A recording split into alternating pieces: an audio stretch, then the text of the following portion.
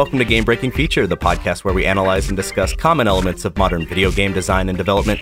My name is Stephen Bennett, and in this episode we'll be talking about Flight, those moments in games where you break the surly bonds of the game's physics and take to the skybox. To help me discuss Flight in video games is the man who once gave up his plane ticket to the Big Bopper, my good friend Jared Bruner. And if you don't get that joke, Google it and just send me angry emails later. Too soon. Too soon. Too soon. It's been, what, like 60, 70 years? Is it still too soon? Jared, how you doing, man? Doing well. How are you? You sound you might have little sniffles. Yeah. Oh, yeah. I'm fighting off a cold. Having a 2-year-old is rough, man. Having a 2-year-old in daycare is like brutal on the immune system. Yeah, people always talk about how, you don't really get a whole lot of sleep when you have a kid, but apparently you're just perpetually sick too. Yeah. See, sleep I've been good on. Sleep, he's always been great at making it all the way through the night. But dude, I don't know, ever since we put him in daycare, it's been abusive. It's been real abusive. I hope for our listeners' sake you leave my original intro in there so people can hear just how sick I am. Jared, we're talking about Flight. What? Today. I get a whole episode where I get to talk about plane things? I know. We've mentioned it in the Sharif episode, but you really do, like, at parties put on videos of just people doing touch and goes and stuff. It's fantastic. I mean, you just don't. I have to explain why it's so cool to you, and then you'll get it. I know. One day it'll click. But Jared, we have a amazing guest to talk about Flight with. He's the former senior video producer at Giant Bomb, and now he's the creator and host of the documentary series Cloth Map. Please welcome Drew Scanlon. Drew, welcome to the show, man. How are you? Thank you very much. Also a bit sniffly, but still great to be here. Thanks, guys. Well, yeah, we'll all just be sick together. It'll be great. I'll try to edit out all the sniffles and sneezing, and it's going to be quite a job. Yeah, you got your work cut out for you. So, Drew, for people who aren't familiar with your work, how did you get started in what I'll call the video game journalism industry? Yeah, I actually started at a game developer right out of college that I had interned with while I was in college, and then signed on for a contract position when I What were you studying? My major was in design. Actually, what's on my diploma is design pipe. You know the pipe character? It's shift / okay, the one beneath the backspace key. Yeah. Yeah, that's a pipe, and on my diploma it says Design Pipe Media Arts. Okay, that's what I majored in. It's basically arts with a computer emphasis. I majored in Photoshop, is what I'm saying. That I had wanted to do something with video games throughout college, and I've loved games for basically my entire life, but I was not programmically inclined, which is kind of strange because I took some programming classes in college and really, really enjoyed them. And I think I did myself a disservice by steering away from that. I actually really enjoy programming, but I do not have enough of a background to do that kind of technical side of game development. So I stuck to the art side. I started at a place called Backbone Entertainment in Emeryville, California. They're no longer around, but they did some original work, games like Death Jr. for the PSP and the Wii, and they did a lot of ports, most notably Super Street Fighter 2 HD Remix, which I actually worked on. Oh, nice. I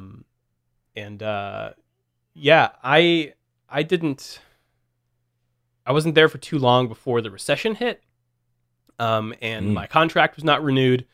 And I was looking for work, and I found this post on Craigslist for it was just an internet company. I didn't even know that they had a video game website branch. But I responded and said, "Hey, I can ship T-shirts for you," which is what they needed me to do. Yeah, and I thought I could like parlay it into like some kind of, I don't know, web development job or something.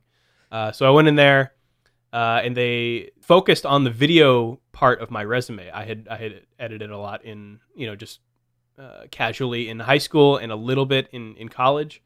And so they hired me on as an intern. I did ship a lot of T-shirts But then they eventually hired me on full time as a video producer at the website giantbomb.com.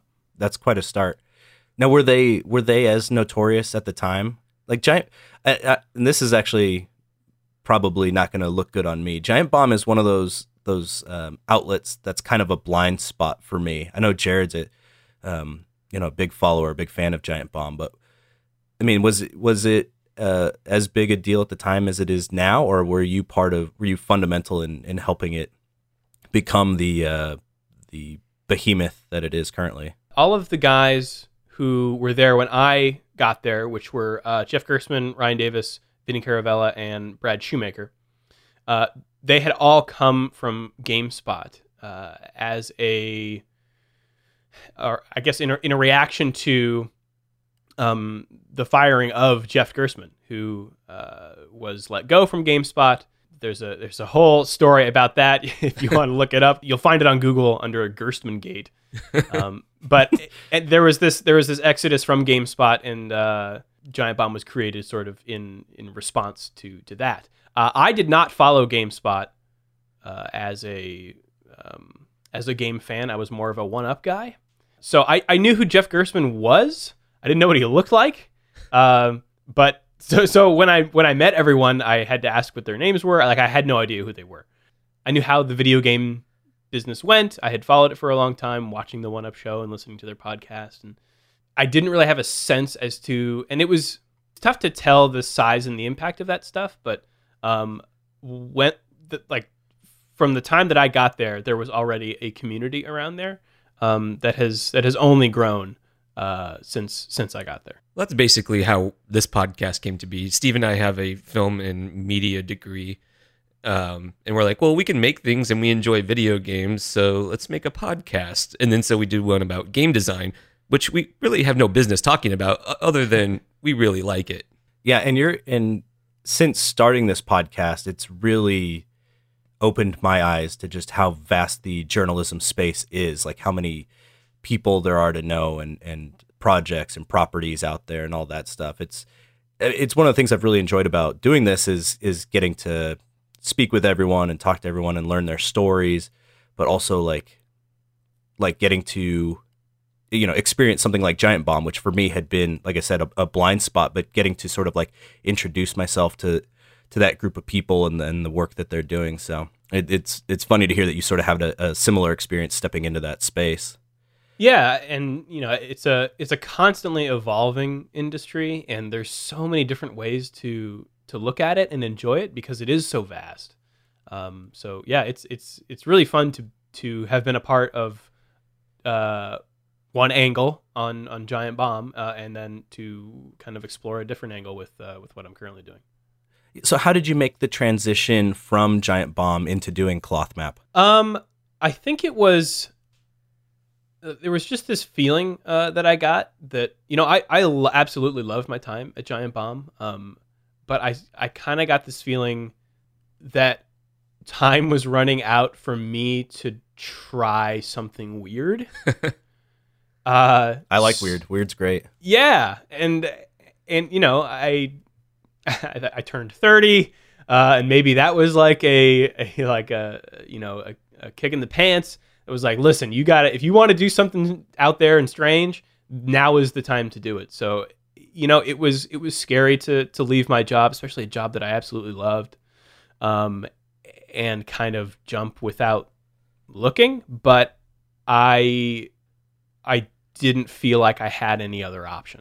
So that's the bit of solace that I took in that. So what is it specifically about Cloth Map that made you want to do this? Like, why a documentary series?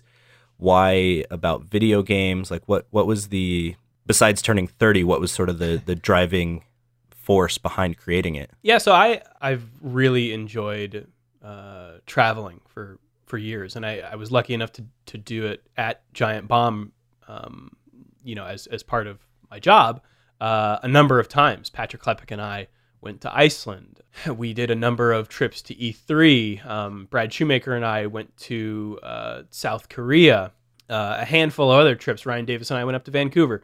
And each one of those trips was just so much fun and so enlightening and challenging that, I wanted to see if I could incorporate my love of traveling and games together into a project that not only satisfied my own goals, but was valuable to other people. Because I think that, the video game audience is not one-dimensional. They don't just like video games only, and that's it, right? They because they like video games, I think that lends itself to people who like to try new things and, are always looking for something new. So that's what I love and find in traveling to different places, and I thought that would be a really good Venn diagram for an audience.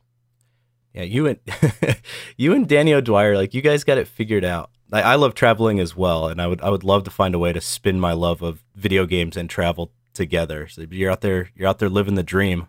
International production is no joke, man. I mean, I work in TV, and that's a nightmare. So kudos for you for making that your career now. Thanks. Yeah, it can be a challenge. On the topic of international travel, is there someplace with ClothMap that you really want to go to that you haven't had the opportunity yet, or like some dream place that seems like it might be difficult for you to get to? What's your like one place you really want to go? I mean, the one place I really wanted to go was Chernobyl, and that was our first trip. So I'm kind of just, it's all downhill from here. Working my way down, like, the list here. And the cool thing about, I think, the approach that we're taking with ClothMap is that games are a global phenomenon, right? And they're intrinsic to humanity, the desire to play and what play can do for our society. So it's not like I don't feel hamstrung by the video game angle. If I did, I think I would just be making trip after trip to Japan, Yeah. Or, South Korea to look at StarCraft, things like that. So the challenge for me is to, and it's a self-imposed challenge, but it's to pick the country first and then uncover the salient angles in the content. So yeah, we're just working our way through, this. We're trying to keep it varied. So we went to Ukraine first, and then Brazil, which are pretty different places. Cuba is our next trip, and it's in the same, I guess, general vicinity of Brazil, but it's still a pretty different place. It's different from most places on Earth. So yeah, we're trying to, in the spirit of getting a good cross section of the world, we're trying to keep it varied. I knew that Brazil had like kind of like their own gaming industry because you run into people from Brazil and online gaming all the time. With your series, it was honestly the first time I knew anything about like that crazy the piracy aspect of it, and how it's like, I think one of the things that you said was that sometimes the piracy drove hardware sales so much that people were making entire systems to just run pirated games. And I thought that was super cool. And like, I have not been exposed to that angle from a video game history before. So like, I think it's really cool, like picking that country first and then finding those kind of untold stories or lesser known angles on it is a really interesting way. I think you got a really cool thing there. Thank you. Yeah, Brazil's wild. It's like a mirror universe to the industry that we're used to. Yeah, and I really appreciate the work that you're doing and like the work that Danny O'Dwyer is doing as well. We've talked about it on this show before. I think it's very easy for video games to seem like toys or like idle entertainment. But I think that by getting out into the world and showing that video games have a global impact and that they're representing these real places and people, you start to paint a picture that video games are art, as I stumble through like a very poor metaphor. I'm sick, guys. Leave me alone. But yeah, I think that's really cool that they draw attention to these things that I personally haven't really seen in any other documentary series. Now I'm going to step out of the way and let you guys talk about Flight for a little bit, because I know you guys are both really into airplanes. All right. Yeah, Steve, I don't know. You finally let me Does this mean I have to give you a whole episode about Proteus? If you're letting me do a plane episode? I think we've had several full episodes about Proteus so far, so I'm good. I'm good.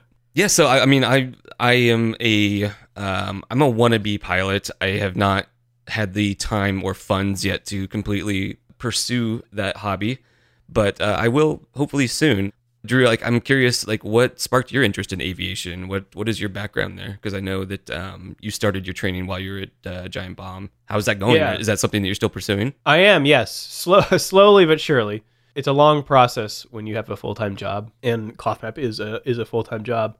But I have always loved planes since I was a kid. As long as I can remember, planes in space have been a passion of mine forever. You know, it takes a lot of money, so I had saved up a lot over the years, and finally, I think it sort of in the same spirit of like, all right, I'm an adult. It's time to kind of take charge here and do the things that I actually want to do.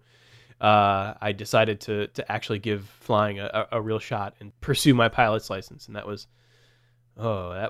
like a year and a half ago, and I'm still working at it slowly. But it is one of the most challenging things I've done from a physical and mental perspective. It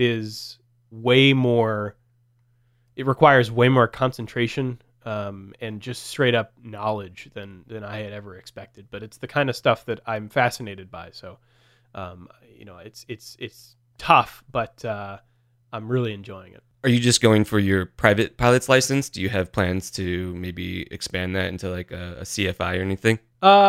Just private for now. I don't see I mean, it's nice to always have skills like that you could turn into, a career if things go bad. Flying though it's another strange industry, just like the game industry. Oh yeah. It's one of those. There's actually a lot of parallels because, at least from the few pilots, the professional pilots that I've talked to, it's the kind of industry, like the game industry, that they can exploit their employees because their employees love what they do and will take less money for it. Yeah. So you can't earn really a reasonable wage until you get to like commercial flying. Like flying passenger jets. Anything below that, you're flying for peanuts, basically, or you're just flying for hours to get to the big boys, which just does not sound appealing to me. I would rather have flying be something fun that I enjoy. So yeah, private pilot first, then maybe instrument rating. I think that is a whole other. That would basically be the entire process again. Yeah. To get your instrument rating, but I think that would be really cool to be able to fly in the clouds and stuff, and not be limited by weather. I think that'd be really great. I've always tried to justify. I mean, I've wanted to be a pilot since I can remember wanting to do anything, and I've always, I've also wanted to be in filmmaking and TV production, and that was the direction I took with my education. And I've always kind of justified it. I'm like, well, I should still, I still want to fly. But then, maybe I can also use that because I could shoot footage from the air, and and then drones came out, and I was like, well, shit. So I guess they don't really need aerial photographers, much less pilots who are also photographers. So maybe I don't know. Trying to convince my wife to let me spend that money, I think, is going to have to take a whole nother angle here these days. Well, all of your logged flight hours are leading to this moment on this podcast, Jared. It's all going to pay off right now. It's true. Yeah, this is what I've been working towards my whole life. Well, let's jump into it, Jared. Let's start out with a little history of flight in video games. Why don't you take it away? Yeah, it's kind of crazy. I mean, I guess in the back of my mind I knew this, but so many of our topics kind of start out with the war industry, I guess. The use of electronics to simulate flight goes all the way back to the 40s, probably earlier, and it was really expensive to do. People were training on simulators, around World War II. They were using simulators to train commercial pilots as well, but computers were huge. They weren't probably the best setup. It's also not the kind of simulation that I think people envision in their mind when they think about a modern simulation. Because most of it was just like how to fly based on your dials and stuff. Like not you can tell I'm a pilot, dials and stuff. The spinny bits. But yeah, so, simulating data and using that to exactly. We talk about Space War. That comes up quite frequently in this episode or in this podcast as well. But in 1962, Space War came out, and it might have been one of the earliest representations of spaceflight in a game.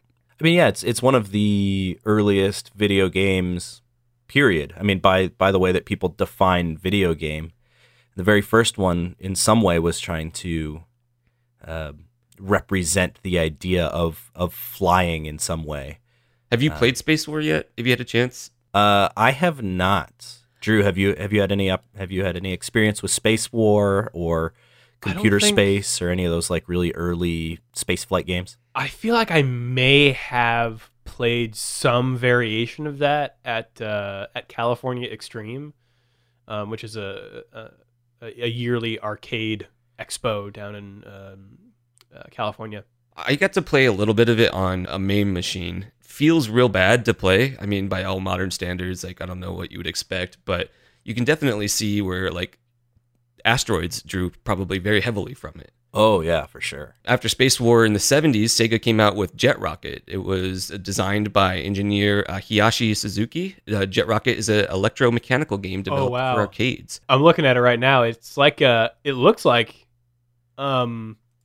the dashboard of an airplane. It's got all the dials in a yoke and stuff. For people who don't know what the term electromechanical is, it's probably the easiest way to describe it is think of something like a pinball machine, where there's sort of a combination of video game and mechanical components going on. So that's what we're talking about when we're talking about this. As Jared describes the game a little further, I can kind of fill in on what the actual mechanical parts of the game are. Yeah, so the player controls an aircraft from a cockpit view, and you're flying over a 3D environment, and you can control which direction the aircraft is flying, and you're always kind of looking slightly downwards. The point of the game was to destroy targets like oil reserves and docks by shooting them with missiles. And I guess way back in episode 5, we talked about Maze War, which came out in 1973 as being the first-person shooter game. But some people might consider Jet Rocket to be in that genre as well. I guess it's sort of doing its own thing, though. In this case, it kind of depends on how you define a first-person shooter and how you define a video game. Like, there's two sort of different definitions going on here. And it almost like doesn't matter outside this podcast. No, it's being pedantic for sure. But these are conversations that go around. Like, what is the first? So the mechanical part of Jet Rocket is the map that you're flying over is actually like a physical map that's being scrolled beneath the player. Maybe I'll try and include a link to the video of how it's played when we post this episode. But you can actually see the inside workings of the machine in this video I'll post. It's actually like pretty complex, like how this map kind of scrolls beneath the player, and then you're shooting these rockets down at everything. But I wanted to bring up the Maze War as the first-person shooter because I think that there might be some things that sort of change the way that we define what the first is, what the first video game in a genre is. So back when we were talking with Khalif in our stealth episode, we talked about 005 being the first stealth video game ever made. And I think that, and then later we had corrected it with the game Manbiki Shonen or Shoplifting Boy as actually being the first one. I didn't know that's what that meant. Yeah, Shoplifting Boy. You're literally just like stealing from a 7-Eleven. I think it's actually a 7-Eleven too. But I think that when we're talking about things being first, it's in some ways kind of defined by what's successful in the West. Like, I think we have this very like Western mentality about these things because 005 was a very successful arcade game in the West, where Manbiki Shonen was sort of this like niche computer game that really didn't extend outside of Japan. And that might have been the same thing that happened here with Jet Rocket. Is Jet Rocket didn't really see a whole lot of success in the United States because they had shopped it to some places to manufacture arcade cabinets in the United States.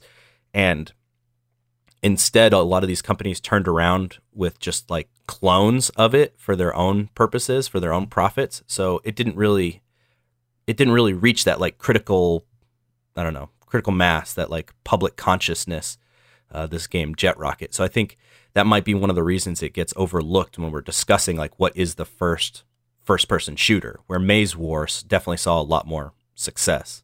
I have good news for you. It appears that there is an arcade cabinet for Jet Rocket on sale on eBay for $125. It does not appear to be working. I mean, it seems expensive to make, right? Like, there's a lot of like mechanical parts in here. Like, much like a pinball machine takes like tons of money to maintain. And I'm sure this thing had its own issues. Yeah, and I could be way off base in my assertion, but I kind of get the sense that that's what's defining what the first in these categories are. It's like the first to be successful in the United States is what we should probably be recategorizing this as. Sure, I'll roll with that. All right, let's jump into the nitty gritty. I got a few questions to get us into this conversation, and I'll address this first one to you, Drew. Okay. If you could have any superpower in the world, let me go back on this. If you could choose between two superpowers in the world, I'm sick. I'm just gonna say that every time. If you could choose between invisibility and flight, what would you choose? Oh man, this is the age-old icebreaker. I mean, not to put words in your mouth, but I mean, you can always get in a plane to fly. yeah, it's different though. Like, what if you could do like wingsuit stuff, but not have to worry about gravity? You know, like you could skim treetops, and That's a good point. that'd be really cool. I'm just gonna jump in here and say that there's only one correct answer to this question. It's definitely flight. I think it's flight. Yeah, like Okay, good. I think it'd be really fun to to mess around with them. Like, I would like to be a fly on the wall in like, you know, political discussions, or like walk around North Korea invisibly. Like flight, you're just kind of like you're enjoying the world and you get to see a lot of stuff. There's almost like not a whole lot of wholesome things that you're going to do with invisibility. Yeah. Yeah. Well put, Jared. I mean, I've seen the documentary Hollow Man with Kevin Bacon, and it doesn't go so well. No. Don't go watch that movie. If you haven't seen it yet, just save yourself the time and trouble and don't watch that one. All right, follow-up question, Drew. All right. Do you invert your y-axis outside of flying games? Absolutely. Oh, Yeah. thank God. All right. Yes. We got another one. We kind of asked that question of most of our guests, and Steve and I, and now you, appear to be in a minority from our very scientific study that we're doing Yeah. with this.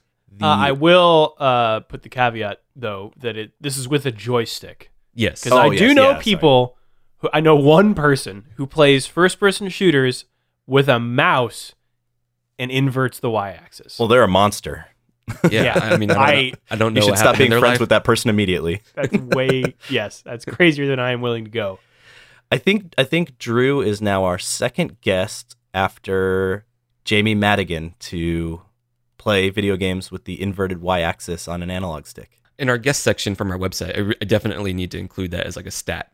Oh, yeah. Yeah, we need to go. And for the guests that we forgot to ask, or people who were on the show before we started asking the question, we should definitely reach back out and figure out. It's important work that we're doing. Yeah, that's a great one, actually. That's a good idea. Well, Drew, what was the first video game that you remember playing that had flight?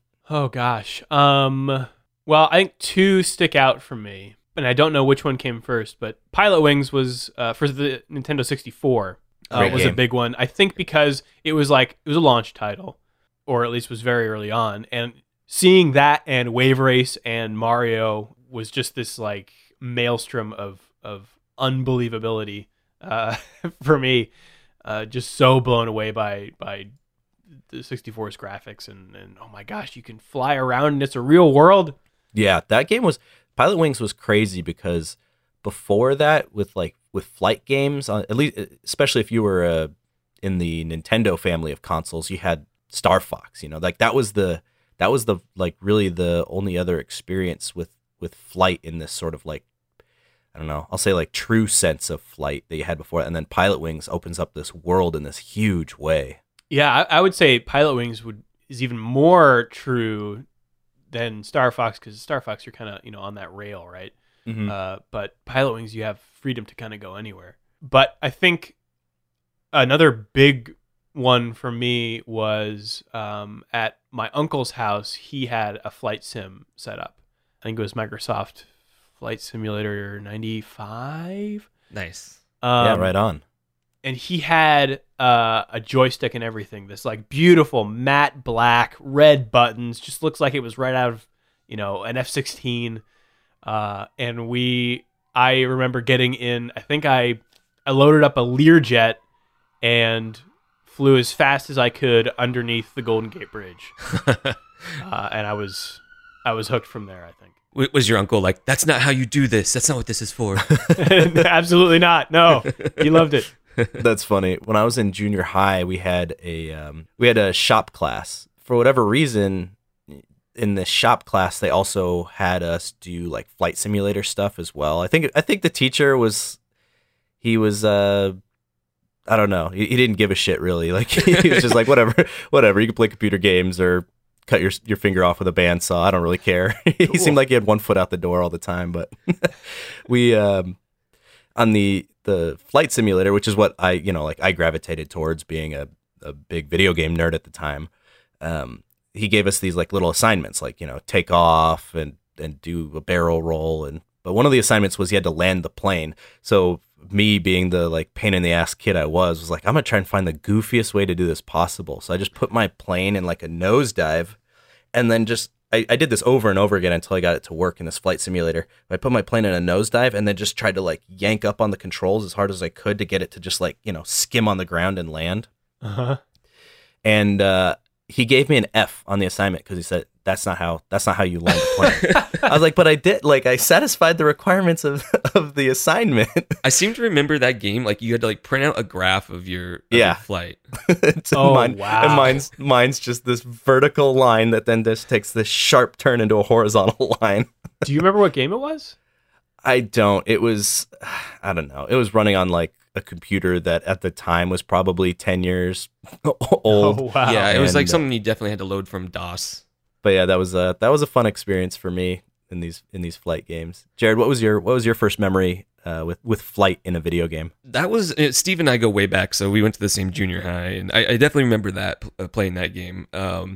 That's probably the earliest. I remember growing up, one of my friends, who was one of my neighbors, he had a computer game, and it was a vertical. I don't remember which one it was because there's so many of them, but it was a vertical shooter, like bullet hell game, but you were flying a jet.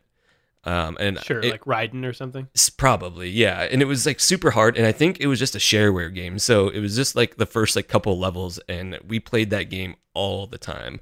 And that's probably, I mean, that's barely a flying game. You just you know how those games work, but we loved it. Oh yeah, I love those style games too. There was I think it was a Raiden game at the local Round Table Pizza. Oh yeah. So after Little League games, we'd go get pizza, and then I would play at least a few rounds of Raiden. And I think for me, my first experience with flight in a game, at least the first time I remember going like where like flight opened the game up in ways that it had not been in the past, was Super Mario 3. When you get the Tanuki suit and you can kind of like take to the skies. And that was one of the first times where I was like, whoa, like this game becomes a very different game with the ability to fly. And flight in that game adds like new challenges and new layers to that game. But that was probably the first. And then after that, my first like sort of dedicated flying game that I remember owning was when I got my PlayStation 1. I got, what was the name of it? Oh, I'm going to have to look this up if I can't think of it. It's going to bug me if I can't. It's the, Jared, help me out. It was the, no, it wasn't Ace Combat. They did a remake of it for the PlayStation 3 that was sort of like a open world combat game, and then you could hop into airplanes. It was, that's going to bug me. I may have to, my dad would remember the name of it. I may have to reach out to him and issue some sort of correction to this segment. I did play some Ace Combat 2 growing up, and I don't know, maybe it was just because it was so long ago, but I jumped into an Ace Combat game like 2 or 3 years ago, and I don't remember it being so anime. I think that got pretty nuts. Yeah, it started like going kind of off the rails. I remember being like sort of a realistic military shooter, and then fast forward a decade, and I was like, I don't know what this game is. I had a let's see, Aero Fighters, I think is what it was, for the Dreamcast. Oh man. And it was like you were flying jets, but it was like an aerobatic sim, and it was impossible. It was so hard. I didn't get very far. Steve, did you find it? No, I'm about to just give up on it. Oh man, it's gonna bug me. Is Thunder something Thunder?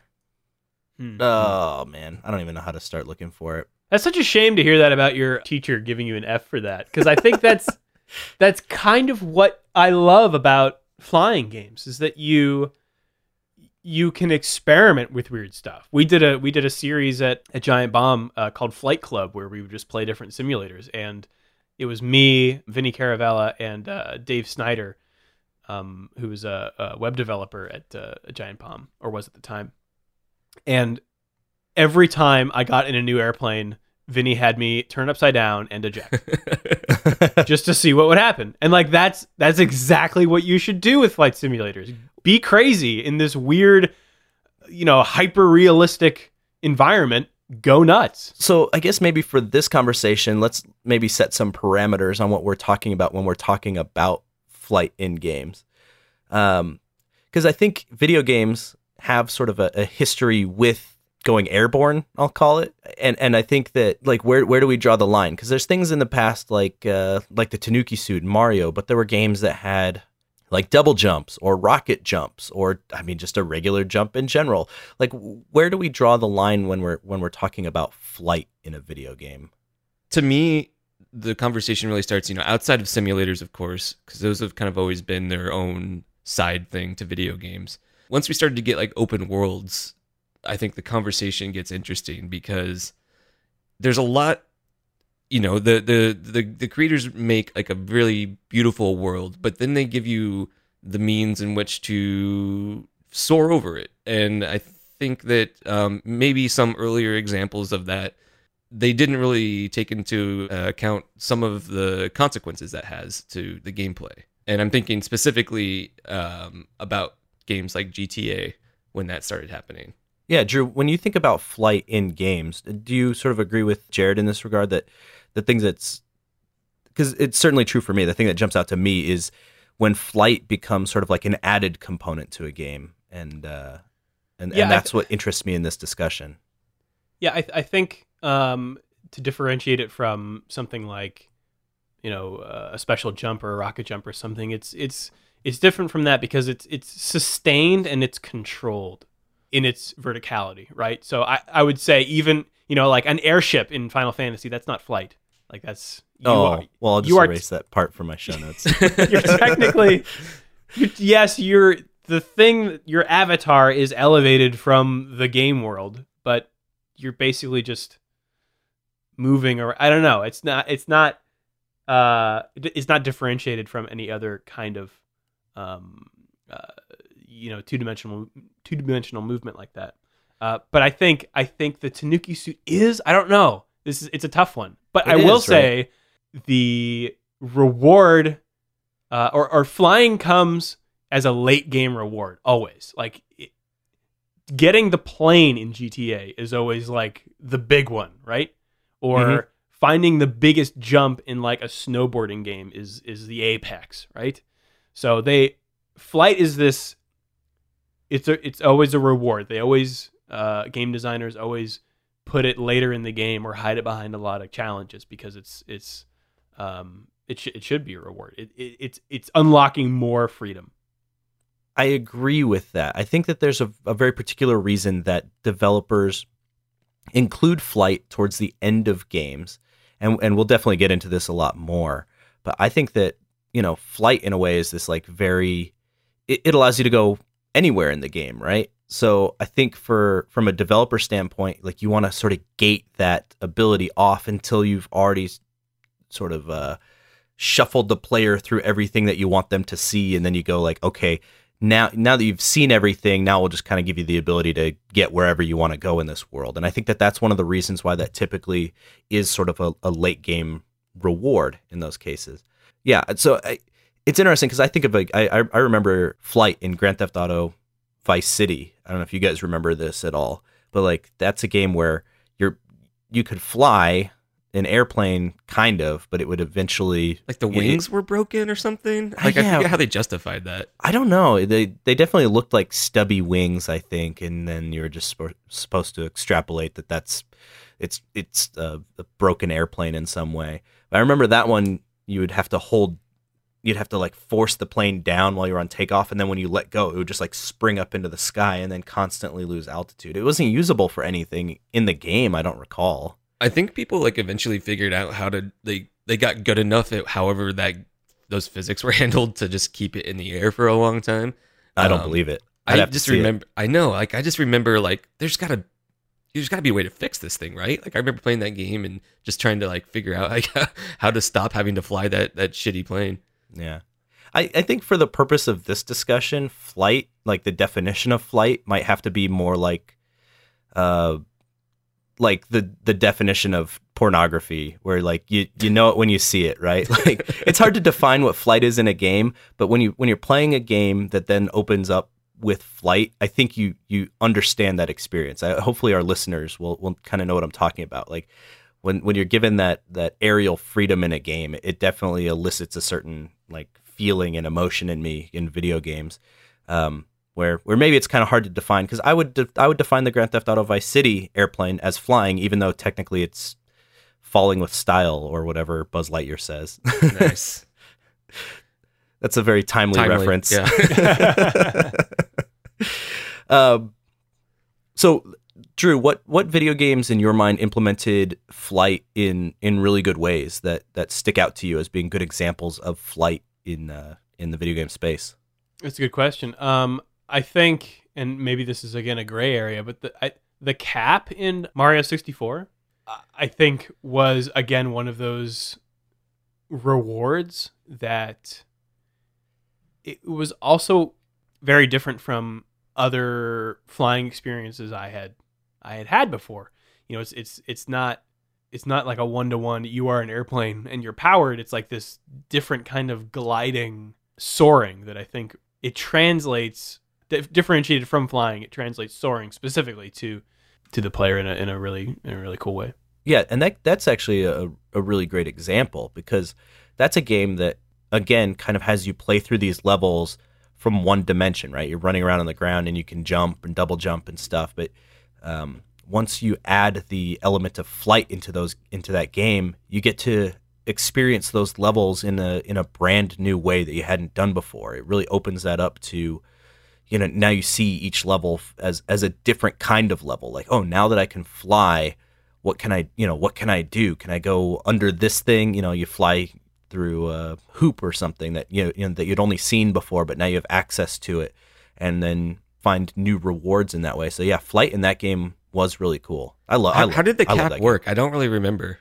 You had to build up speed, and you had to do like a triple jump. It was like a jump, and then Mario would take to the sky, or you could fire yourself out of a cannon. And it was just again, like gliding. Like eventually you run out of steam and you have to return to Earth before you can take off again. At least that's how I remember it. Is that accurate, Drew? Yeah, and it's not. I think it's important to note that it's not. You're not powered, so you're actually gliding. You can't get higher than you were, but you can, pitch down to gain momentum and then swoop back up. So it's not completely, you're not Superman. You're basically a glider. Well, yeah, Superman 64 was terrible. Hopefully you're not Superman. One other one that I think along those lines that really sticks out to me is this game, and I'm not sure it's still around anymore, called Rise of Flight. It's a mid 2014, something like that. Flight simulator for the PC, and I think it went free to play, but I actually don't think it's around anymore. It might be, I don't know. Anyway, it's a World War I sim, and it's different from anything that I've played because with World War I planes, they're very underpowered. Like they have bad engines, and they're all made of canvas and wood. So they're these really low performance planes, and so you have to take things like momentum into account when you're dogfighting.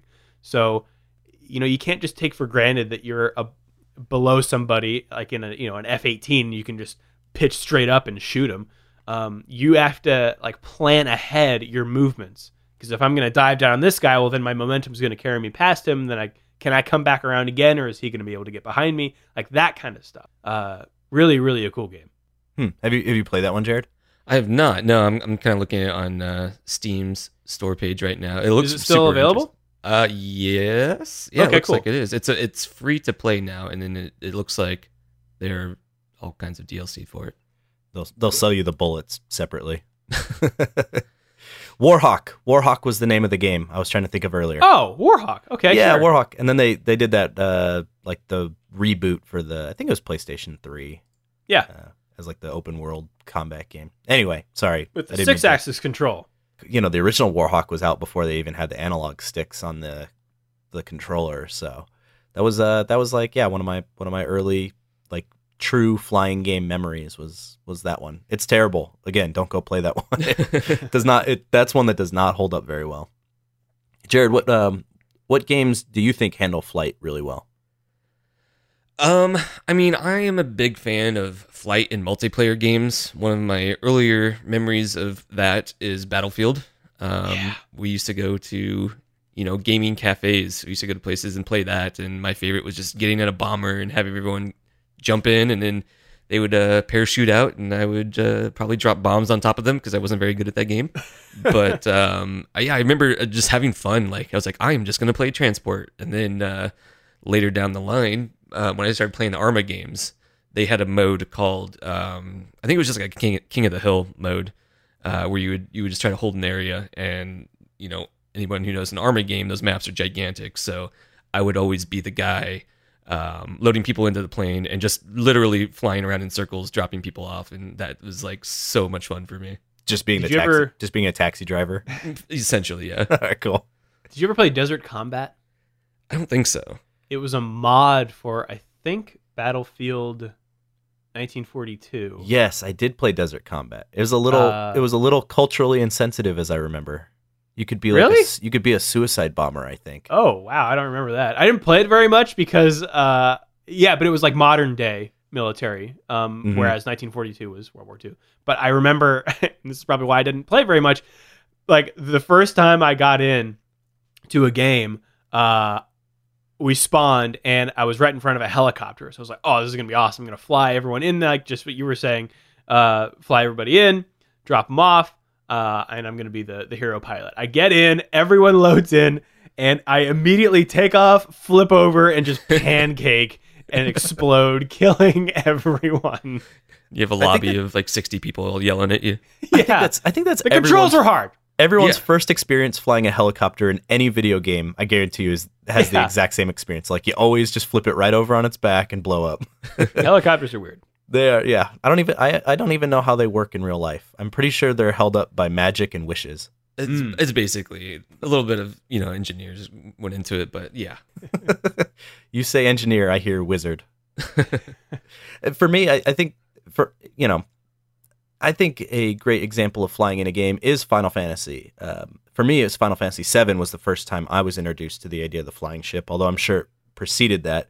And Drew, you can fight me on this if you want. We could set up a time to meet in the schoolyard. I think where we'll definitely agree though is that it's in the spirit of freedom that flight can give. The airship grants you that. Yeah. And I've said on the show before, I think Final Fantasy VII is sort of like a masterclass in how to direct the player. This game came out before there were really like waypoints and your radar constantly showing you where to go. But I never in that game felt like I was lost. Some people may disagree with that, but this is a game that handled flight in sort of a similar way that you were talking about, Drew, where you don't really get flight until you've already kind of seen most of the world. And then they were really smart in only allowing it to land in certain places so that when they needed to shuffle you through a new part of the game or through a specific part of the game, you could only get there by landing in a specific spot and then, walking to your destination. And I just think it was really smart the way that they incorporated flight in that game. And without letting it like really break the flow of it. Now, And I the have other- two conflicting memories of that airship. It allowed you to get around anywhere pretty much. But did it also mean that you didn't have to get in random battles? That's Or- correct. Yeah, I seem to remember there were battles on the airship, or were those just like a specific event? Yeah, you fight one of the big weapons in that game from the deck of the airship, but outside of that, you don't really. There's no random encounters that happen when you're flying, so it does give you the ability to bypass combat in those ways. But again, this is where I think that they did a good job with it because it doesn't break the pacing of that game. It's still like when you have to go do something, you still have to get out of the airship and walk to these locations, and still have to get in those encounters that are peppered throughout the world. So that's one of the reasons I like it. The other reason I kind of like this ship in that game is because of the way that they handled reaching the perimeters of the world.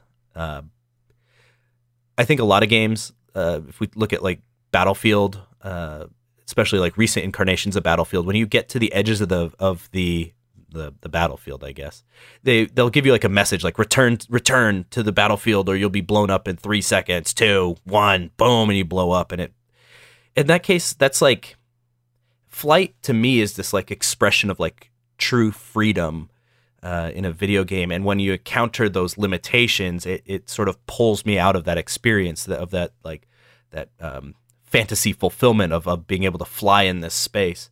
I think Final Fantasy VII did it kind of cool, where it's just like when you get to the edge of the world, it just rolls over because you're flying over a planet. It makes sense that the world is round. I say that, but I don't know how many people agree with that anymore. One of the things that Battlefield has started doing lately that I don't really like is that you have to spawn into vehicles, especially planes, and you're already in the air. And like that was one of the things I liked most about original Battlefield games was you could like take off from an airfield and you could defend your airfield, and you would have to, I don't think you had to land, but you'd like fly over the airfield to restock ammo. And they've taken that away from the game, and it just kind of feels a little bit more empty when you're in flying vehicles now. You just kind of spawn in the air and you try to get a kill or two before the entire map is focused on you, and it just doesn't really feel like flying. It just kind of feels like you've taken the first person shooter and put it in the air a little bit, and they've taken that like visceral feeling of flight away. There's something very gratifying about being like boots on the ground and then hopping into an airplane and taking off and into the sky. Like that to me is like, it's like what you're saying. It's very visceral. It's like a gut level feeling of like newfound freedom and expression that's really cool about flight in games. I really dislike when games give you the illusion that you're flying, but then are actually boxing you in or like magnetizing you back to a certain direction. Like I really, that's really annoying. I think one of the biggest things that really excited me about No Man's Sky was being able to go from the surface to space seamlessly. Because that's one of those limitations that has just always persisted in video games. Like, yes, you've got a spaceship, but like, you get high enough and then press A to go to space, and then it's a load or something. That game, I think, one of the things it does really well is that sense of true, unconstrained, movable freedom. I'm so glad that you brought this up, because I think for a long time, flight in games felt sort of like this ultimate form of empowerment. If we're looking at empowerment the way that we had discussed it with Jenny, I think back in episode 19, where it's like about choice and about freedom. Flight was that. Flight was like you can go anywhere, do anything in a video game. And as that's become a little more commonplace in games, especially open world games, the next frontier is outer space. And how do you give that sensation of empowerment and freedom when you're transitioning to outer space? It always feels, I agree with you. It feels artificial when it's like, get to a certain altitude and press a button and now you're in the space part of this game, or go to a dock and then, you'll transition to the outer space flight part. But there is something really cool about this modern group of games that's coming out that is allowing you to just take off from the planet's surface and go into outer space and go to a different planet and land there, or go to a space station and land there. That stuff is all really exciting to me, and something I hope we see more of, even though I know No Man's Sky was kind of a critical failure. I don't know if it was a financial failure for Hello Games, but I know it's been sort of a rough road for them. Yeah, but I think it's important to, like, they didn't fail in that respect, right?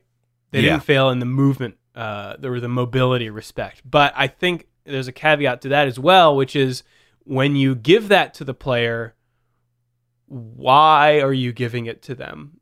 There has to be a reason for that to exist, because there have been space games where you can go anywhere but it's empty, right?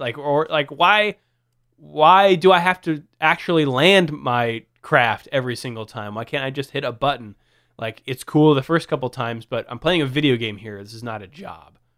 Yeah. I think you're exactly right. But I think that question of why has always been important in video games in regards to the idea of flight. That there's entire video games that are just dedicated to nothing but flight, right? So if your game is like an MMO, and I'll start talking about World of Warcraft here. Like if your game is World of Warcraft, why introduce flight? I think flight being introduced to that game was kind of problematic in some ways, because I don't think they gave full consideration to the idea that flight adds this whole other layer to your game, a layer that some people dedicate an entire game to. So, so when we're talking about, expanding it in outer space, I think that there's still hurdles that a lot of developers need to overcome when they're thinking about even just the most basic, addition of flight to their game. Jared, what was your thought on the ability to fly in World of Warcraft? Because I've got a lot of thoughts on it, but I want to let you talk about it for a second. World of Warcraft was... And your second is up. All right, so... in World of... Sorry, go ahead. Dad jokes in full force, I see. Oh, yeah, I know. I'm practicing. I mean, he's a little too young to get my dad jokes now, but in a year or two, he's gonna be loving these things. I did play a bit of EverQuest before WoW, but WoW was probably like my first honest attempt at enjoying a MMO, and I really enjoyed it. I played a lot of vanilla World of Warcraft, and it was a lot of exploration, getting to know the world. Like, what's over here? Let's run over here. Oh, I can't go there because like every enemy is killing me immediately. Finding weird ways to zigzag through the forests to avoid, those things that could one-shot you. And as soon as they introduced the flying mechanics and fast travel, it kind of took that away. It made the game seem less mysterious. You could see how, the sausage is made. And it kind of took it a little bit away from me. And then, there's entire sections of the game where you would never have to see it. It's like they put a lot of thought into the layout and the art design, and then they just kind of subvert all of that with being able to just kind of soar over it and not have to deal with, whatever dangers or obstacles they put in your way.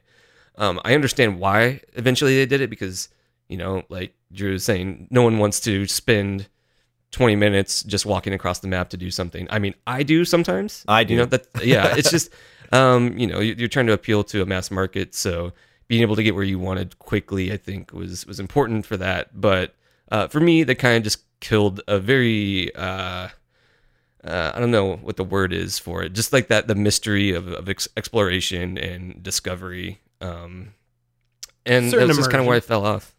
Yeah. Yeah, I'm the kind of person who never used the fast travel in Skyrim or Fallout. Like I'm the person who actually walked everywhere. I'm with you. Maybe that's why I didn't enjoy those games very much. I think, yeah, and that's actually a really interesting point, because I also, I think, to keep my sense of immersion, tend not to use things like fast travel in games like that. But I think I can kind of, ruin it for myself, because then I get bored, or then I end up breaking my own rules, and then I'm like, well, then why am I even doing this? So it's a tricky thing to balance. Now, Drew, did you play World of Warcraft? Not really. No. I for a few hours. I felt like once I was in the game industry, I felt like I needed to because everyone was playing it, and it was kind of like I equated it to being like golf for the business world, where that's where deals would happen, right? And that's where contacts would get made. And so I tried it, but I think I had a real problem with it not having an ending. That's like that person at the party who goes like, I haven't seen Star Wars. You go, what? But I agree with a lot of things that Jared was saying about flight in that game, in that it allowed you to skip large parts of that game. And I didn't get into that game until Cataclysm came out, and I'm not one of those people who like lost my life to that game. I think I played it for about 6 months, got my fill, and was out. But I think the flight might have been part of the reason that I didn't stick with that game longer, because for me, the big draw of MMOs and those kinds of games is that sense of discovery and adventure. And once flight was introduced, it takes so much of that away. Before World of Warcraft, I played a lot of Final Fantasy XI, and that's a game that makes you fight tooth and nail for every new location that you get to experience. Like being able to see a new place in that game is an accomplishment. And there's no, at least at the time, there were no flying mounts. It was like you had to go everywhere by walking or taking a chocobo. So for me to then go to World of Warcraft, that in some ways took away a lot of what I was looking for in an MMO. It kind of ruined that experience for me. Yeah, and then you can like see people who already have mounts and you don't have one yet, so you're still walking through all of these places and you're like, what is this? Doesn't even matter. Like all I'm working towards is getting that mount so I can skip all this. And then that sense of that feeling, I think it's that feeling that most people have when they talk about early MMOs is like people don't really want to play an MMO anymore. They want to have that feeling that they first felt when they were new and exciting. And I think that is the difference. I think that's a really good point. Drew, are there any games that introduce the mechanic of flight but don't necessarily encourage you to use it, or games where you don't prefer to use that method at all? I've been thinking of a way to bring up Halo, like I do with most video game discussions. You're like, how can I make this about Halo? And I think from a flying perspective, that game's really interesting because the aircraft behave they're bizarre when you compare them to other games. And they're somewhat limited, but they're very capable of doing their jobs. I do like flying in those games, but they're almost like tools. They're not this big. It's not like doesn't make you overpowered in a way that, like, say, the helicopter in Battlefield does, where like exactly you run to the helicopter because that's the best tool in the game. Right. Yeah. So Okay. I guess what I'm trying to say is that they're balanced with the rest of the game, and Gotcha. so you use them for specific purposes, and I don't know. I like that, but they're not the end all be all like they are in a lot of other games. Yeah, I think that's a great point, talking about the way that these things are balanced in a game. And I think that that balance is important in a single player context, as well as a multiplayer context, making it so that flight isn't like you said, the be all end all in all cases, is a good way to make flight additive, but not, the only thing that you do once it becomes available. Right. Jared, is there anything that you can think of that fits into this category? Well, I didn't play a lot of it, but the Saints Row game, what was it, 4? Saints Row 4, where you got superpowers. The Saints Row series, it was a lot about like having cool cars and zipping around the city on the ground. And then they give you, in Saints Row 4, superpowers. You basically just fly forever. So there was like no reason at all to interact with the driving system. Like why would you ever drive anywhere in that game? It wasn't, they made that less fun. And that was a lot of the reason I didn't really care to play that in that world, that big open world, is because, well, I'm not going to be on the ground very often seeing any of it. So, I think that was I'm sure they did it for their own reasons, but for me, that really took it out of it for me. Yeah, I think Grand Theft Auto 5, for people who've played it, I think that one did a really good job of balancing flight. And I think the way that it balanced flight was it just made the driving mechanics and your sense of ownership over your car and those sorts of things a lot of fun. Like it was actually, I think, more fun to drive, and it was more fun to upgrade your car, and it was a little bit more prohibitive to maintain an airplane. Like you had to have a place to store the airplane, and you had to get to the specific airfield instead of just, having your garages that you have all over the city with your individual cars littered around in them. And not that flight was bad in that game. I mean, I had fun doing the flying missions in Grand Theft Auto 5, but I never felt like that was the way to get around that world. For me, it was always the driving. So I liked the way that game balanced flight with driving. There's another game that I want to kind of bring up here, which is Infamous. Did either of you guys play the Infamous series at all? Not a lot. Very little. Infamous was, I think, a cool one because it was, it's a game about being a superhero, but they took a very specific approach to the way that you locomote in that world. They never, in any of the games, gave you the ability to fly, which at first I was like, it's really weird to have this game where you're the superhero, but you can never actually fly. But then I started to understand, it's like, wait, flying would kind of ruin this game, or maybe they didn't have the resources to put into making flight the focus of the game. So instead they give you these other like fun ways of like surfing around on the power lines around the city, or in the later games you could kind of like shoot up in the air and then glide. But it seemed like an interesting decision, and I think a good decision on their part, to never introduce that capability of flying to those games. Drew, how does flight affect us outside of gaming? The introduction of flight in games, does it have any like real world implications that you can think of? I think I get the question a lot. Does like my experience with flight simulators help me in actually learning to fly? And I think it does. Not because I have any, like, you can definitely, there are games out there that you can buy and learn to start up a Cessna 172,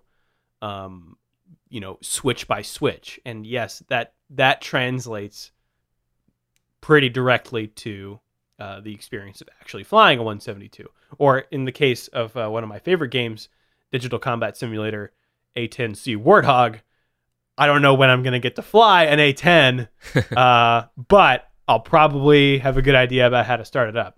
But I think you can there are other things that translate, even if it's not specific, sequences of switches. I think the big one for me is an understanding of how roll, pitch, and yaw work together. That's my favorite rap group from the 90s. Their recent stuff is not that great. No, yeah, they've definitely gone downhill. And I think understanding how your position in 3D space works. It's tough for me to assess how that would be different if I didn't have that, because I do have it. But I think, judging from the responses of a lot of my instructors, or I guess I've had 2 instructors so far, they're sometimes, and this is going to sound like I'm bragging, but they are sometimes impressed with certain, like, I'll get stuff really quickly, and that I will attribute to having played a lot of simulators and flying games. And they don't have to necessarily be simulators, but like flying games in general. I think another one is hand-eye coordination, or at least a certain confidence in using a control device that's not a steering wheel. So a flight yoke is kind of like a steering wheel, left and right, except you don't twist when you turn it. You bank, you roll, and then you pull it in and out to pitch up and down, and then your left and right twisting movement is controlled with pedals.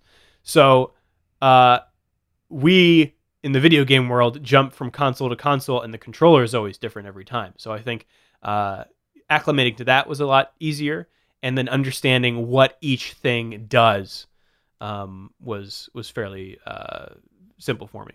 Putting it all together is still difficult, but I attribute a lot of my what little confidence I have in the cockpit. I attribute a lot of it to video games. What do you think is the biggest shortcoming of simulators in your experience so far as a student pilot? Definitely the seat of your pants thing. The simulators just can't replicate that, and that's a big thing when it comes to flying. Although maybe not as big as you'd expect. I was doing some instrument training, not for my instrument rating, but for just general private pilot. I was wearing these special glasses that cloud the top half of your vision so that you can't see outside the plane. Oh, wow. And I had to fly only on instruments. And my instructor said, don't trust your body because your body can lie to you, but your instruments won't. Yeah. So I think that's wild. In that way, learning to take in information like you do on a video game HUD, that helps a lot too, because a lot of what you're doing in flying is dividing your attention between what you see outside and what your instruments say, and not getting fixated on them. The one thing that I don't see a lot of, and I've definitely not played as many simulators as you, so if this exists, enlighten me. But the one thing that I would like to see in a simulator is all the communication you have to have with ground control and navigating runways and stuff. I really didn't think about that until I started taking a serious interest in learning how to fly. And I had never seen that in a simulator before. There's just like so much knowledge and very bespoke sort of language that is used for just navigating an airport. Yes, absolutely. That is a huge one, and something a lot of students have trouble with. Me included. It has taken me a long time to feel comfortable with talking to air traffic control. And yeah, you're right. Games don't do. It's a really difficult thing for games to do. X-Plane 11 is trying to do that, and it has a decent system. But I think the holy grail that I've always wanted to try is something called VATSIM. VAT? VAT for Virtual Air Traffic Simulator. And I think it's a plugin for X-Plane and for Microsoft Flight Simulator.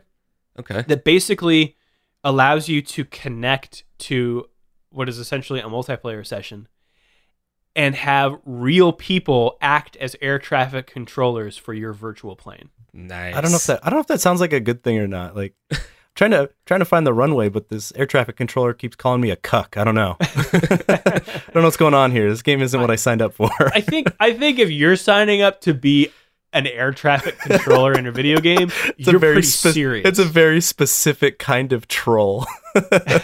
Yeah, or you're playing the long game with your trolling. Like I really want to learn how to be an air traffic controller, and so I'm going to get into this very dense game, but I'm also very vocal about my political opinions. Well, that sounds like the right kind of nerdy to me. I'd like to check that out, honestly. Yeah, that actually sounds great. Before you even mentioned that, that's kind of what I was thinking. Like, is there some way to have a human element to it? So that sounds really neat. It's a thing that could honestly really, really help a private pilot or an aspiring one, because if I've been out of the plane for a while, on my way to the airport for my lesson, I will listen to air traffic control. I have an app on my phone, just to get back into the swing of things, because it's really, really fast. You hear it over the radio, and you have to be really on your game to be able to understand what they're saying. Yeah, they don't have a whole lot of like patience either if you're doing it wrong. It's kind of like get off the runway. Yeah, you can say, I'm sorry, could you say that again? But like at some point they're like, you need to get your act together. Have you seen any trends in the way that flight is implemented into games? Any changes over time, or something we're seeing more recently? It has kind of gone the way of shooters. And by that, I mean, in the early days of shooters, first-person shooters, every control scheme was different. So as the player, you would have to learn how it worked. And I think planes or flying was like that for a long time. But we're slowly getting to like the accepted way that flight works in games, so that when I find a flyable thing and I hop in it, I intuitively know how to control it. Yeah, that's really cool. I hadn't considered that, but yeah, the way that it has all sort of come to a single point where, you know, a single understanding of flight in games is almost translatable between, you know, flight in all games. That's a really cool point. I think in the past we had brought up, there was this really funny review of one of the Alien games for PlayStation 1 where the reviewer was lamenting the control system, that like the left stick was for walking around and the right stick controlled where you were looking in the world, and he thought that was so like absurd at the time, and it has now become the standard for all games. Oh, that's great. Yeah. So yeah, I think that's a really cool point.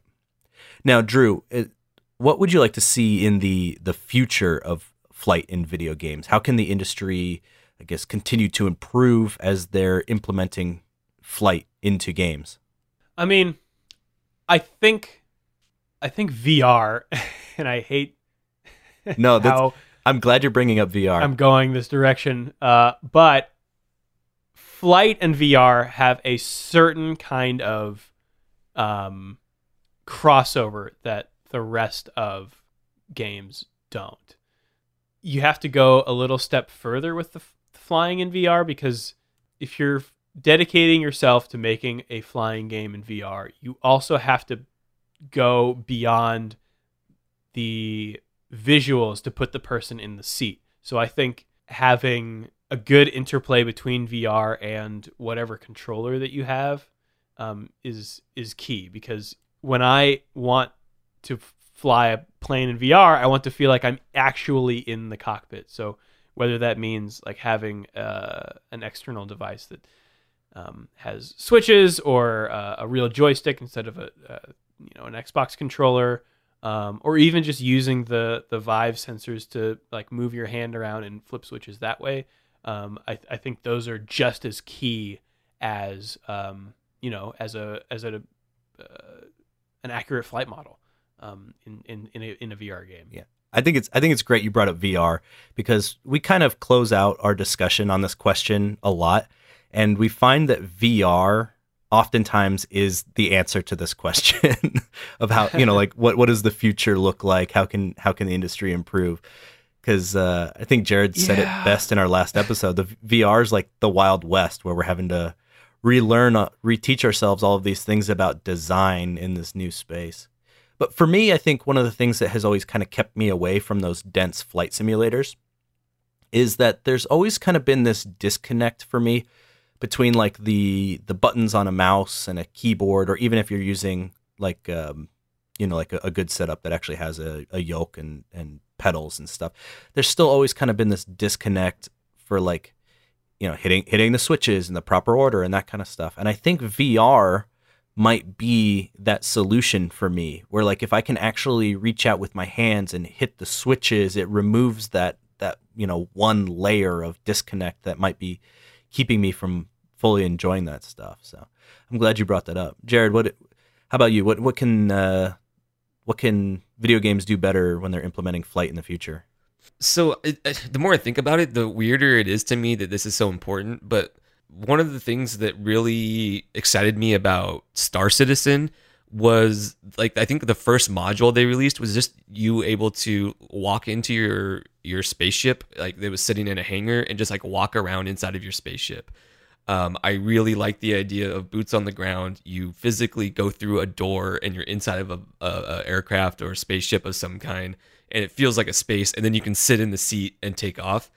I don't know what that experience, like, is there a word for that? It's not really like, I don't want to use the word immersion, but just that feeling of owning the plane and being inside of it. You're not the plane, you're the pilot, I think is something that I'd like to see in a lot more games. And one of the things, it gives a good sense of presence, I think, of of presence. That's a good word. Yeah, of feeling that like, yeah, you're it's your character that you've moved into this position that's now seated behind the, you know, the controls of this spaceship or this airplane. Yeah, especially I totally get what you're space saying. Game where you have a giant spaceship that's essentially like a fortress, and being able to get up out of that seat and walk around and interact with other systems.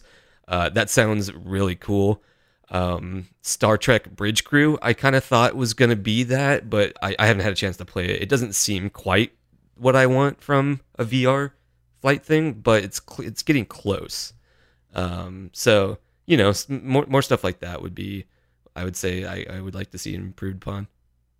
Maybe that's a very specific market too. I don't know if everyone would want to do that. Well, I agree with you. So you got at least one person on board. That's all that matters. I want more flight sims to ship with gigantic manuals. Yes. Yeah. I always enjoyed, I think I watched the quick look for DCS World, and I enjoyed seeing your vast notes that you took beforehand. Yeah. I basically am creating my own manuals. And just those are talking that's about like SEAL that's battalion a way controls, too. Yeah, that too. But like that's how I play flight simulators. Is I have a laptop open next to me where I'm writing a manual for myself, because especially a game like DCS, where you're learning how to start up and fly a Warthog and use all of its munitions, it's so complicated, and they do a really good job of tutorializing it. But you can't keep that in your head unless you're playing it every single day. I think you were starting up the A-10 or a similar aircraft, and the wing fell off. I got strafed. Yeah, an enemy. Like, don't. Yeah. Yeah, totally. I mean, like, there's something very satisfying about learning, just starting up the systems and starting up those engines. That's you don't really get from anything else. No, and I think more people outside of the group of crazies like me can have fun with something like that. But there is, I think, a gulf between traditional games and flight sims. I think games like IL-2 Sturmovik kind of bridge this gap a little bit, and World War II sims do it because dogfighting everyone understands, and you just put the reticle on the... And I guess, what's the... War Thunder. Yes. Also is doing Warhawk that as well. No. Okay. Different game. Because there's IL-2 Sturmovik, I'll point at specifically because that was the first sim I played that was not just like shooting down bad guys, but you could control the pitch of your propeller. Oh, wow. Which actually had gameplay implications. So I think there's... Like, we like these games, those of us in the flight sim nerd community, because of the depth that's there. And depth is something that traditional or non-flight sim gamers crave, right? And these games have that, but they are locked behind this weird wall of impenetrability. So I think there's an opportunity there for games to live somewhere in the middle. DCS is as good of a system as that they built, you know, all their planes and modeled their planes around. And it's not specific to DCS. It's basically all flight simulators. They have kind of like a jank to them where they're not quite like designed like any other video game. I would like to see a big budget studio take on something like that, but I don't know if there's probably a market for it, right? But I mean, that's the other thing. Like the market is well, I mean, I don't know numbers, but it's the flight sim market is small, but very loyal. Yeah. But you're right. There's a lot of jank out there in flight sims. I think though X-Plane 10 was real bad with the jank. X-Plane 11 is a gigantic step forward. So if you if out there have been worried about jumping back into it, X-Plane 11 is a big leap forward. What do they explain to you in the game? It's not so much explanation. That was a dad joke. That's another one of my bad dad jokes. X-Plane. Oh my God, X-Plane. See what you did there, I've Steve. never gotten that before. Yeah, I'm the first one to make that joke. You might be. Yeah, I'm the first person to Or you're the first one to say it stoop out that loud. low. Yeah. People probably thought it. They just didn't. Have I been missing that all these years? I think one of the. I'm just going to throw one more pun in here. Oh, go for when it. We were playing Rise of Flight. I think it was still a free to play game at that point. But you could purchase planes, and Vinny, who was with me, said, "Oh, so in this World War I flying game, you can try planes and then buy planes." Nice. We got to get him on the show. Yep, Give me his you phone really number do. right now. We'll get him on here. Is there a dad joke episode? We'll have a pun war on here. Ugh. Well, guys, was there any last minute things we wanted to get in here about flight and video games? Probably, but we don't have 4 hours to record this podcast. Yeah. So. I also will point out War Thunder is free to play, and that's if you just want to fly some planes and shoot things. Because they have War Thunder is like free. an arcade mode too, right? Where it's not as simulator like. I think you're right, and it's on consoles as well as PC. Oh, nice. Cool. Yeah. Well, yeah, if you're interested in flight games, go definitely check that one out. And if you're insane, Digital Combat Simulator is for you. Yes. if you like systems and pushing buttons and learning, taking a day out of your week to learn how to start up the right engine, that's the one to go to. I will be avoiding that one like the plague. All right, let's move on to our listener feedback section. If you have any questions or comments about flight and video games or any of our previous topics, please send emails to us at podcast@gbfeature.com or connect with us at gbfeature on Twitter. Also, we're always taking ideas for future topics, so send those along as well if you got them. Jared, what do we got today? Yep, this one is from Alex Fogelman on Twitter. He says, in episode 17, we were talking with Tanya DePass about representation and the protagonist role of, in video games. So how, main characters are portrayed. And one thing I think that we left out was Joker from Mass Effect. He didn't have use of his legs, and he was the pilot of their ship. And one thing that I really liked about that character was that was just who he was, but it never really, there wasn't really anything else to it. That's just who he was, They didn't exploit that in the story.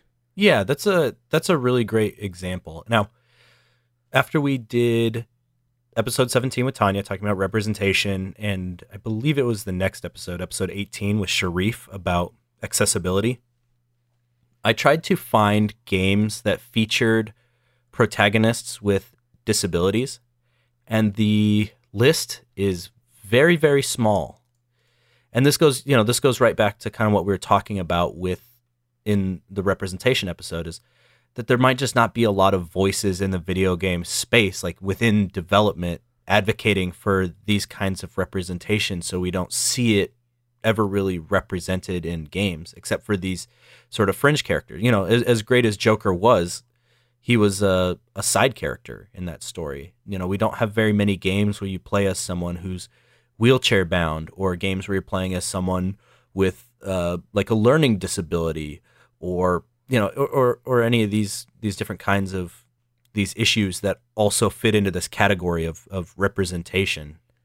And I think that, I'm sure that we said this back then, but that could tell some really cool stories, I think that there would be some really unique things you could do if you were playing a character who's wheelchair bound. I think there's a lot of cool video gamey mechanics that could come from exploring stuff like that. Yeah, and maybe we don't need to go too deep into this. In my searching for this, I was looking at people who had posted similar questions on forums, like what are some good games with disabled lead characters? And the first 20 responses to every post are like, well, I play video games to feel empowered. Why would I want to play as someone in a wheelchair? And it's like, it's such a disheartening thing to read, because we haven't fully explored that space in video games yet. So, we don't have the good answer for why you would want to do that. But I guarantee a good answer exists in the world, where it would be, where like you're saying, there could be some cool mechanics or some cool gameplay that evolves from this. But if our mentality is to shoot it down at the very notion of it, then we'll never get to understand or appreciate those aspects of video games. That's a great point.